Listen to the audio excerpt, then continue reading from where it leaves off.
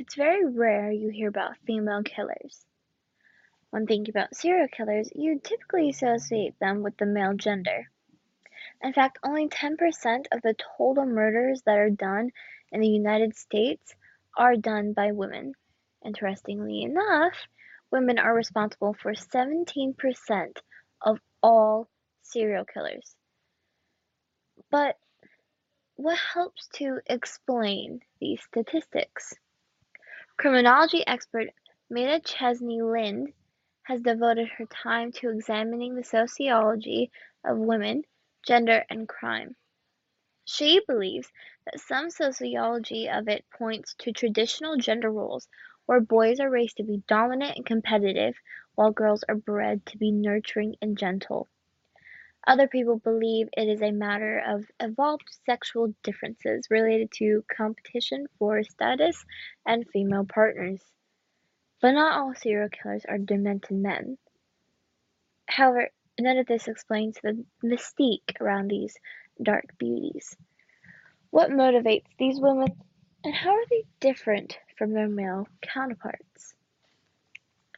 Welcome to Dark Chronicles. In this show, we talk about books, true crime, dark history, gothic architecture, and the paranormal. Now, what do these all have in common? It's all dark. In this episode today, we are talking about female serial killers. Our first topic is dying for love. Canadian-born Karla Homolka assisted her husband Paul Bernardo in the rape and murder of at least 3 minors in Ontario, Canada between the years of 1991 and 1992. As a result of a plea bargain, Homolka only served 12 years for only 2 of the murders after stating that she was an unwilling accomplice. After her sentencing, a video surfaced to the contrary, and the deal she had struck with prosecutors was dubbed the deal with the devil. Martha Beck and her partner Raymond Martinez Fernandez predates Karla and Paul. As the Lonely Hearts Killer, they are responsible for seducing, robbing, and killing 4 women through personal newspaper ads. Black Widow serial killers like Judy Buono were arrested after attempting to kill her fiancé by a car explosion to benefit from $100,000 in insurance money. It was later discovered that this wasn't the first time she has done something of this nature. She had killed her former husband, boyfriend, and even her son for the same reason in the 1970s and 1980s. Just a spoonful of arsenic to make it all better. Some historical female murderers, such as Godefried, born in the late 18th century, were successful based on appearances as well as the subtlety of the crimes. Godefried responded to an unhappy marriage by adding poison to her husband's breakfast. A year later, she would go on to poison both of her parents and 2 of her children, her 3rd child, 2nd husband, and another unknown love interest. Based on her attractive, strong, steadfast persona in the face of adversity, she would be praised as the Angel of Bremen. It was a neighbor's discovery of arsenic on a salad that led to her public execution. In the 19th century, history seemingly repeated itself when Tilly Klimek, a Polish-American fortune teller, predicted, then murdered, husbands, relatives, and neighbors, including a neighbor's dog, by poisoning them with arsenic. The Caregivers. Madame Delphine Laurie came from a privileged background and relied on her status as a slave owner to cover up her crimes. Over a 4-year period, the deaths of 12 slaves were registered without cause. A fire caused because a female slave was chained to a stove led to the discovery of many other victims who were imprisoned in La Laurie's care, including evidence of scars and mutilations. A mob scene ensued in which the mansion was burned down in the process. La Laurie did, in fact, unfortunately, escape, ironically, with the help of a slave during the chaos. Can you imagine? Like, oh, I'm gonna own all these slaves, treat them horribly, and yet I'm going to use one of them to escape my inevitable death. Either that's some loyalty on the slave's part, or she must be manipulative as hell. Let's see here. Other women involved in crime posed as kind and nurturing caregivers to gain access to the victims. Amongst the most notorious female serial killers in history, there is this one woman, Amelia Dyer, who was accused of infanticide.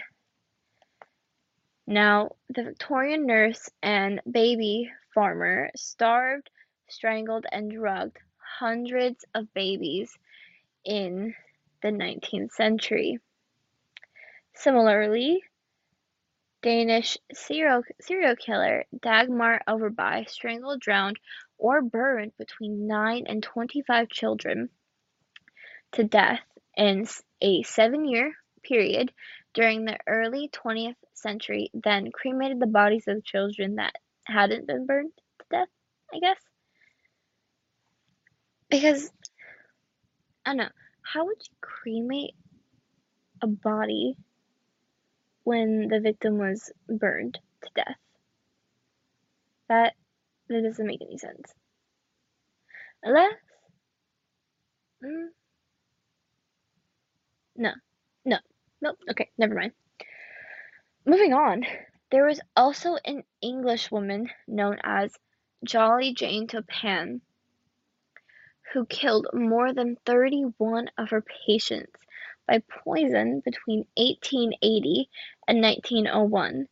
Additionally, Janine Jones, a licensed vocational nurse, injected 60 infants and children in her care with a deadly cocktail to induce medical crises, leading to their deaths. Well, okay then. Warning, this is about to get extremely graphic, so if you have a weak stomach, either skip forward or just don't listen at this point. Okay, let's see here. Capital punishment. Worthy crimes. Historically, the more favored consequence for murder is often death, especially in more prominent Christianity-heavy areas, where religion is the sole base for the legal system, and the saying, an eye for an eye, from the Bible, Exodus, page 21, line 23 to line 27, is a very coveted belief. Martha M. Place, she was born on September 18th, 1849, was an American murderer and the first woman to ever die in the electric chair. She was executed on March 20th, 1899 at Sing Sing, Connecticut facility for the murder of her stepdaughter, Ida Place. Ruth Ellis, born on October 9th, died July 13th, 1955, was a British nightclub hostess and convicted murderer who became the last woman to be hanged in the United Kingdom at HM Prison Holloway following the shooting of her dead lover, David Blakely.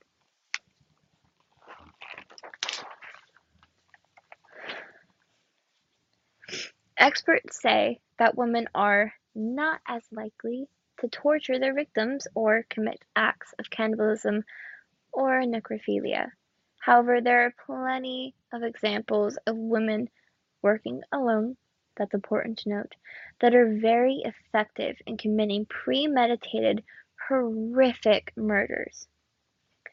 Eileen Wuornos, I believe that's how you pronounce it. Please correct me if I'm wrong.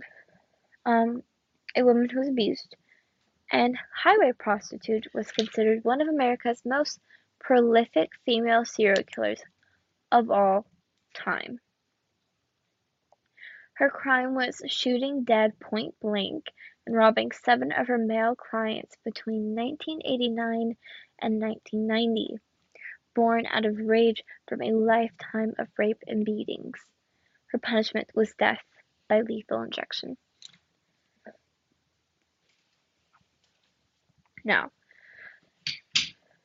to this day, not much is known about female serial killers and their tendencies, which is much different from men than much we know.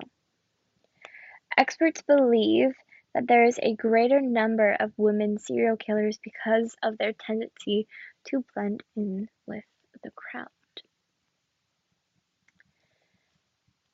Now, I'm sad to say that this episode was a short one, but that is it for today's episode. I hope you all enjoyed it, and next episode I will be talking about Dracula and his story and his origin story and all that, so that one will be a bit longer.